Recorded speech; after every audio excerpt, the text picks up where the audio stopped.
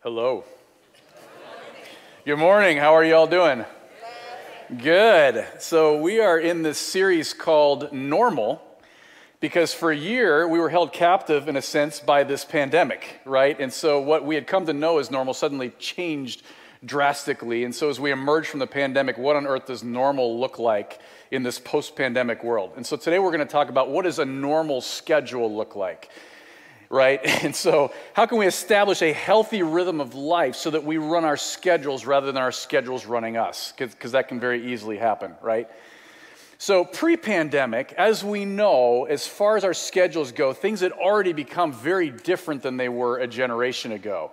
As I thought about this, there are at least two significant impactors to schedule that have changed in my lifetime, which I think that we would all go, yeah, I can attest to that. The first thing is that there are not as many times that our culture holds sacred as there were before, okay? So if you have kids in sports or other activities, you know what I'm talking about, right? When I was in high school, I don't remember ever having a basketball or a track or a cross-country practice on a Sunday, or even a Saturday. Sometimes we'd have meets and things, but for the most part, Saturday was left alone. Today, Sunday is just another day, right? There is no day or time that's off limits if your kids want to play sports at a high level. And I've picked up my kids, even when they were like 10 or 11 years old, from practice at like 11 p.m., because that's when it was scheduled, on a school night. And you're like, holy cow, right? And I know that it's this way for many professionals, too, that if we don't guard our schedules, we could work around the clock, because there aren't necessarily those cultural guardrails anymore that protect certain days, generally more than others. So the first thing is there are not as many times our culture holds sacred. The second that everybody, of course, is so obvious is technology, right? Especially smartphone technology, because it has drastically increased the number of activities that are available to me in any given moment, right? When I was in high school, rich people had car phones. Do you remember this era, right? Rich people. Like my friend's dad, Mr. Vitt, I can remember riding around in his Range Rover, and he's making calls, business calls, on his car phone. And I was like, man, this guy is next level. You know, like, he's like the only one I know that can do this. He's got it. He's so rich, you know. And now I can't think of an adult. You know, it's hard to find adults that don't have a smartphone, at least in this area of where we live. And what that means is, on your schedule, it may say trip to the dentist. But while you sit in the waiting room, you're shopping for groceries online, maybe you're watching the news, and an email just came through from my boss, so I think I'm going to check it and respond. Back in the day, you couldn't get work messages until you got to work. So technology has blurred the lines in our schedules. And of course, with COVID, things just got weirder, schedule-wise, right?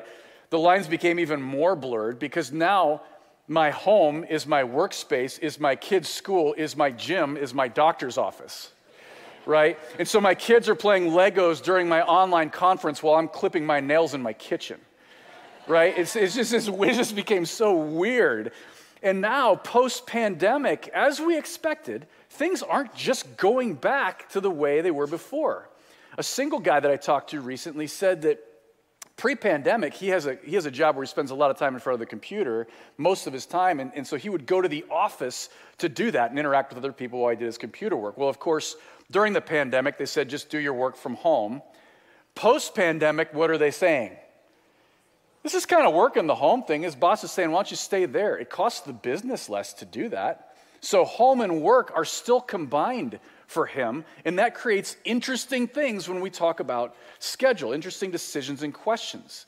So this trend of more options and blurry schedules and time demands probably are just going to continue to increase. It's probably not going to decrease with time.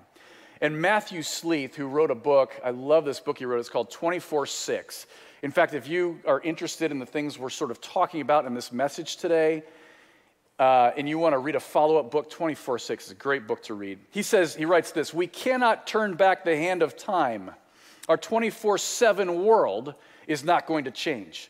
Life will only get more intense. New communication technologies, nanotechnology, and human engineering will increase the number of tasks an individual can do simultaneously.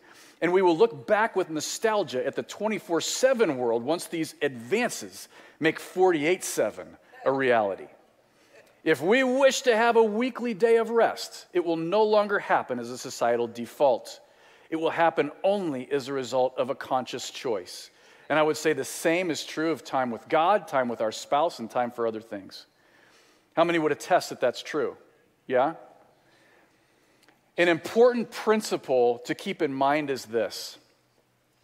Every time we say yes to something, we say no to something else. Okay? Even if that thing we're saying yes to is scrolling Instagram, and even if that thing we're saying no to is staring at the wall, which by the way, I think is a very underrated activity. I'm not kidding. I'm sort of weird in that way. But every time, that's true. Every time we say yes to something, we say no to something else. So post-pandemic, for those of us who are saying, I want to follow Jesus, what is God's normal? What is kingdom of God normal? And how do I determine what to say yes and no to so that I'm saying yes to God's priorities, to God's normal, and not just allowing my schedule to be filled up with whatever else is coming my way and allowing God's priorities to leak out of my schedule? Okay? So what I hope to give you today is a sort of filter that could help us be intentional with what we say yes and no to so that you can order your life and schedule to reflect God's normal. Okay? And to do that, we're going to look back at a period in the Israelites' history where God had to establish a new normal for them because they were coming out of a period of time where they were held captive by something, and it was actually a bit more significant even. The pandemic was a significant thing, but for the Israelites, they were coming out of a period of actual slavery. And this is the period of time that we're going to look at that follows the time, if you were here last week, that Levi talked about when he talked about normal family last week, okay? Levi talked about how God led the family of Israel into Egypt for a period of time to save them from this famine that had come. And God had raised up one of Israel's sons, Joseph, to be in a prominent place in Egypt because of this wisdom and revelation that God gave him. And because of that prominent place he had, Israel's family was able to come to Egypt and be cared for during that, I was going to say pandemic, during the famine. And so they were actually able to be quite comfortable during that time. Their family grew and multiplied, and they became very numerous.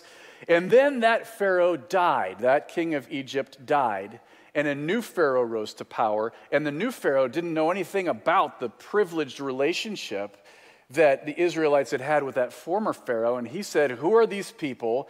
They're very numerous. They're not us. They're foreigners. They could rise up and attack us. Let's oppress them. So they enslaved the Israelites. And the Israelites were enslaved for 400 years in Egypt. Long, long time. Finally, God said, I am now going to deliver my people out of Egypt, and I am going to take them into the land that I promised them once they had become very numerous, and they're going to begin to fulfill the destiny that I've called them to, which is to become a light to all nations. Through Israel would come Jesus. Ultimately, that was the ultimate fulfillment, okay? But so God says, I'm going to leave them out of Egypt. So he raises up this guy named Moses who goes to Egypt, and he says to Pharaoh, hey, God says you need to let his people go. And Pharaoh's like, I'm not going to do that. And so Moses is like, okay. So God sends all this stuff Egypt's way that wasn't very fun for Egypt until finally Pharaoh goes, okay, get out of here. I can't stand it anymore. And Moses leads the Israelites out of Egypt and into the desert on their way eventually to the promised land. Now, I just skipped over a huge bunch of the story, okay? So if you want to read more about that, read the first several chapters of Exodus or watch The Prince of Egypt, or both, okay? Really great part, but the part I want to focus on is the part that they got into the desert, because this is where, holy cow, they've had this rhythm of slavery for 400 years. They don't know what's going to be, they don't know how to live other than that. And now they're in this desert, and there's hundreds of thousands of them, and they're milling about, and they have no idea what to do. All they know is they need to trust God and listen to Moses. And so God says, this is a perfect time for me to establish a new rhythm of life, one that reflects my priorities. And we pick this up in Exodus 16. I'm going to share bits of that passage, and I'd encourage you to read it later, okay? God wanted to establish a new rhythm for them, and part of it involved this 7-day week based on the account of his creation of the world, okay, that they would adopt a 7-day week to reflect God's priorities. Okay, and this is something that I learned in recent years. In Egypt, they had a 10-day week, which I don't know if you can you imagine what it would be like? Let's think about the reverse. Can you imagine what it would be like to go from a 7-day week to a 10-day week and how weird that would be? Has anybody ever gone to like Europe and you had to start thinking in kilometers? It's just like, this isn't right. You just want to convert everything. And that had to have been how it may have felt to the Israelites. They went from a 10-day week, bricks, bricks, bricks, sweat, sweat, sweat, sun, sun, sun, every day, to God saying, I am going to change you over to a 7-day week, and one of your days is going to be no work. And this is how he did it. He did it through food. Because what are the hundreds of thousands of people milling about in the desert? What's one of their most burning questions? What are we going to eat? And of course, that's what they're grumbling about and complaining. And God heard their cry, and he said, I will provide for you food. This is how I'm going to do it. He said to Moses, tell the Israelites every day to get up in the morning, and when the dew clears, there's going to be bread from heaven spread across the ground. This bread, it wasn't like loaves. It was these wafers of kind of like crispy wafers, honey-tasting, nutritious, wafery bread things that they could get up and gather enough. They were to get up and gather enough for themselves and for everyone in their tent, enough for just that day. God said, collect just enough for your family for this day and the people in your tent this day. Don't save any overnight because it will go bad. I will give you more tomorrow. Of course, some of the Israelites still tried to hoard it and get up, and God said, I told you not to do that, don't do it. And they said, okay. So they stopped doing that, but they learned to obey and trust God. He said, do that every day, except on day 6, gather twice as much food as you need for today and tomorrow, because tomorrow is going to be a day off. I don't want you to get up and do anything to gather. It's going to be a day of rest for you. Well, of course, some of the Israelites still got up and were like, where's the food? And God's like, I didn't put any on the ground. I told you not to do that. Why aren't you listening to me? But again, they learned to trust and obey God in this way. And in this way, and there are so many lessons that we can learn from what God did for the Israelites at that time. One thing I would love to talk about this morning that we won't have time for is this idea of that 7th-day Sabbath rest. Man, it would be great. We don't have space to talk about. Again, I'd say read 24/6 if you're interested in reading about that. But what I want to focus on today is the priorities that God was teaching his people during this time. Because he was teaching them a new order with new priorities. And this is the order he was teaching them. 1, God is first. Okay? He says, trust me every day that I'm going to provide. Know that I'm with you and obey me. Gather when I say and don't when I don't. And follow me when I say follow. Your family is next, your spouse and children. Let me provide, let my provision spill over to them. Remember, he said, gather for you and for your tent. You're prioritizing your family and those in your tent. 3rd is your current callings.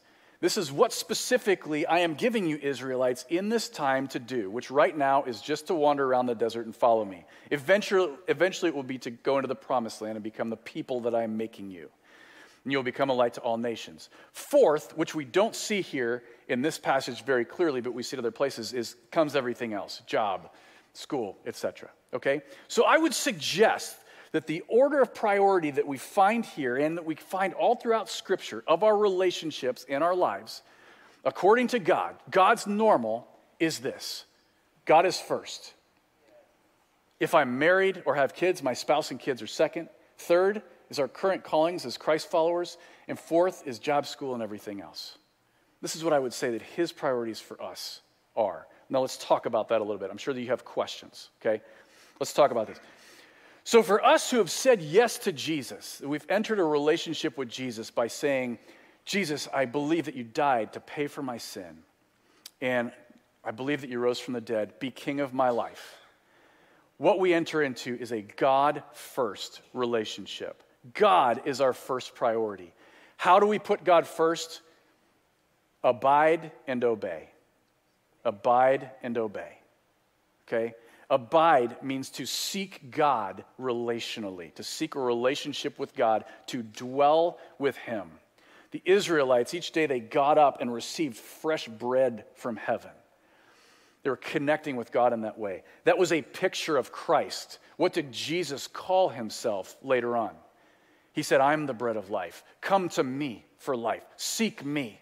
And so we can seek God and go to him every day in scripture, in prayer, in worship, in journaling, in any other way that we can think of to connect with God on a relational level. In doing that, we find our identity in him and not in what we do. I know for me, I had to establish this rhythm. A number of years ago, I decided that I was going to try to make my time with God in the morning.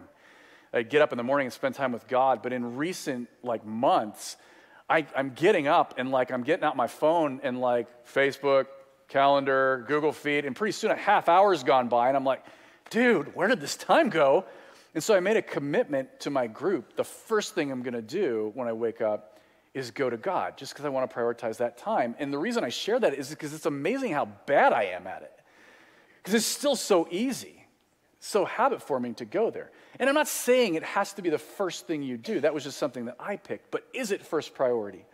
The second way we put God first is through obedience, is by doing what he says to do, okay? Israelites were told to trust God by doing what he said. The way that we tell Jesus we love him is to keep his commands, okay? Next, the second priority is if you are married or have children, our spouse and our kids is the second. And I would put them in that order. Not because our spouse is more important than our kids, but because I believe that we as the parents need to be the ones that form the culture of our home, okay? That out of that comes the overflow to our kids, that when we're solid, it forms a healthy structure for our kids. When we let our kids dictate the culture of our homes, I think it can lead to some problems. That's a whole other conversation. But, okay, the third thing is current callings. So what God gives you to do as a member of his family in the body of Christ. Has God put in your heart to work with addicts or to be a coach of kids or to have your neighbors for dinner regularly? Okay, what is that thing? And if you don't know, then there are already a whole bunch of things he said in Scripture that we can do every day. Love your neighbor, right? Do good to other Christ followers. Take care of those who are less fortunate. Make disciples if you know how to do that. Okay, those are all current callings. And then comes job, school, and other responsibilities. Now, some of these things sometimes can blend, right? Like maybe part of my job is a current calling that I have. These aren't like hard and fast lines. I'll talk about that again in a second. But what we do see is there is an order in Scripture. When you look, for example, at the Apostle Paul's life, his profession was he was a tent maker, but his current calling was God said, go to faraway places and tell people about Jesus. So he would go to faraway places and get a job there as a tent maker, right? So his calling took priority as much as it could, okay? Now, let me say something. If you are single here, now you may be at a place where you're like, I don't want to be single. I'd really rather be married. And that's great. Go for it. Pray about it. Pursue. There's nothing. I mean, that is such a blessing to have that. But also, what I would say is this. There is a blessing in being single as well. What Scripture says is that when you're single, you're in a season, at least for now, where your interests, that your focus does not have to be divided between God and your spouse. So you could view this period of time, this season, maybe it's not going to last forever, as a time to really lean into what is God saying? How am I going to respond to what God is saying? You heard from a young lady, if you were here a few weeks ago, named Claire Brown. Anybody remember Claire? If you weren't here, it's okay. You can go back and watch that message. But Claire is a young lady who lives in Africa. And by the way, I know that I'm using a really high bar example here for single people. I am not suggesting that if you're single, everybody's called to move to Africa and raise a bunch of chickens. Okay, don't hear this, I don't think. But this is the case with Claire. Claire has 1,500 chickens on her farm where she also farms vegetables to gather food from eggs and vegetables to feed over 1,000 children each week who otherwise would not have food.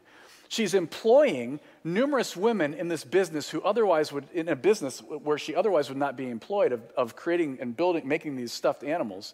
She's gone to this dump and shared the gospel, and there's these women in these dumps that now know Jesus. She's helped get water in a village nearby that didn't have clean water before. I mean, there's so many things. And Claire would say, yeah, I would love to be married someday, but for this season, I'm going to go all out and seek what God has. And that's what she's doing. Because she's like, man, if I had a husband, I'd have to give some of my time to him, and I don't want to do that yet. Right?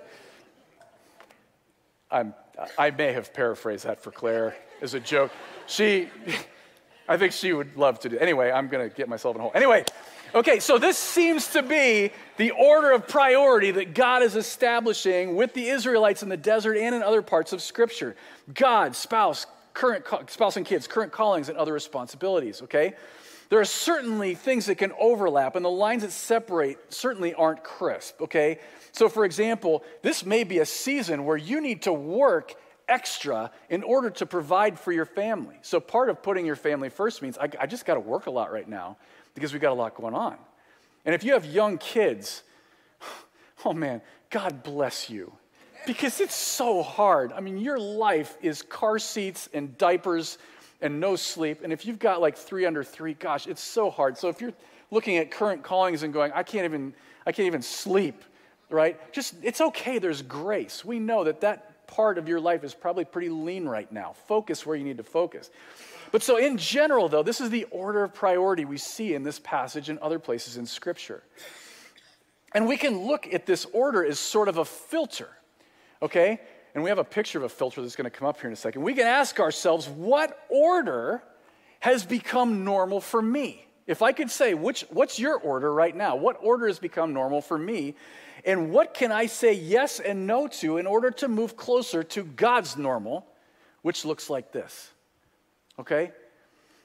Randy and Rhonda Cummins, a family that go here, and great couple. And what they've learned to say yes to in recent years is downtime with God and one another. They lead a ministry called Strands of Compassion. Their current calling is helping young ladies who have aged out of foster care get on their feet and fill in some of those gaps for them, help them find jobs in some cases, just get basic skills for life. They've housed numerous girls over the years. They also teach trauma care to other people who are struggling with kids that have experienced significant trauma. On top of that, Randy has a full-time job as an engineer where he gets employed various times a month to different places to fix various systems problems. So they have a lot going on. And with everything they're doing, with how tough ministry is, Randy says that downtime with God and one another is just so essential. So for them, date night is not something that happens if nothing else is going on. They put it on their schedule. Because it used to be like, man, we don't spend enough time together because Randy's job. Well, now they're like, we know that we're busy, but date night is coming. And because we get to do this, it feels like a blessing. So this week I talked to Randy and he said, date night this week, we're going to a Styx concert together. I love that. Later in the summer, it's Hall & Oates. And Randy got his Jeep fixed recently because they love going out together just even for an hour or two and just being together, riding with the top down. And they love to drive out to Houston Woods and spend a little time there. They love to go down to Florida a couple times a year to spend time there. It's become so key, that time of seeking God and spending time together. And what Randy said is because we do that, we're able to view our calling less and less as this grindy obligation and more as a calling because it opens that flow of God's grace to us. Isn't that awesome? Yes. Another story I heard recently was with a guy named Rob Bales. Some of you guys know Rob. Rob was the men's group leader on Wednesday evenings for a long time. And that could be a pretty demanding thing as he was pouring into other men. And if you know Rob, man, he is passionate about seeing men's hearts restored and healed in Christ. But recently, Rob felt like in this next season that God was leading him to step back from that for a period, maybe for a long time, maybe forever, I don't know, but to focus more on this, to spend more time building into his spouse and kids. And I love that he made that decision, because what that shows is that he does not find his identity in what he does for God. His identity is in Christ. And he says, okay, God, it's time to enter this new season. And what he's discovered is that his time with his wife and kids has just grown. And in particular, one thing he shared was that before, when he and his wife would each pray, but rarely did they ever do it together. Now they're praying together, and it's more of a partnership. And they often will spend 10 minutes each morning praying for 10 minutes together for the things that are coming that day. Isn't that awesome? Yes. Now that all sounds great. Right? I mean, this all sounds great, right? But you may be like, Ryan, yeah, but you don't know my job. Yeah, I know. I probably don't. This may look like impossible, okay? I was actually talking to a friend of mine last night named Mike. And Mike he's an orthopedic surgeon. And he was talking about his time when he was in surgical residency. And he's like, Ryan, we were talking about this. He's like, Ryan, how could I have done this? He said, I worked 110 hours a week, and I had to, or I wouldn't have been able to be a surgeon. So how could I have done this? And I think that is a great question. That's the question we need to ask if we're in a phase of life like that. How do I do this, God? Because this isn't black or white. Sometimes we go through seasons that feel different. If this was black and white, and you're supposed to spend more time with God than you do at your job, or you're not doing it right, or something like that, no one could ever follow Jesus and be a surgeon.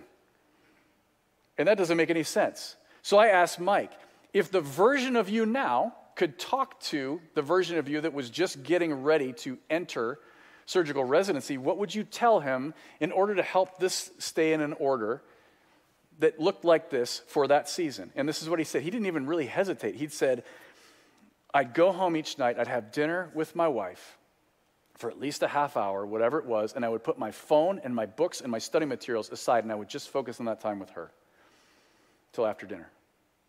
I said, I'm going to share that tomorrow. Because, what does that look like?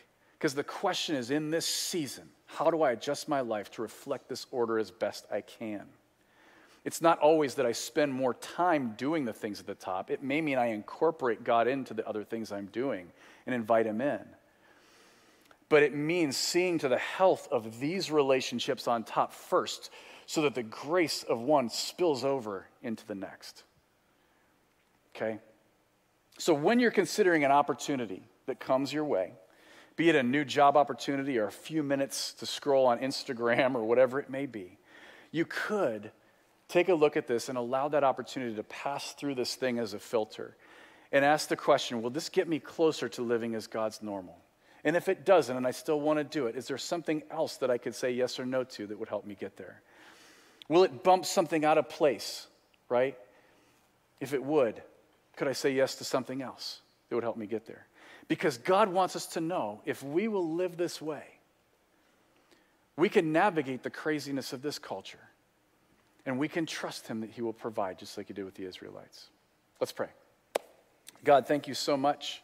We pray that as people go forth from here, as we go forth, that you would help us, if this looks crazy or hard, to invite you into the conversation and say, God, how do I do this?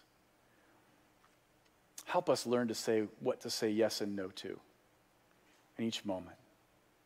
Thank you that you love us so much. In Jesus' name, amen.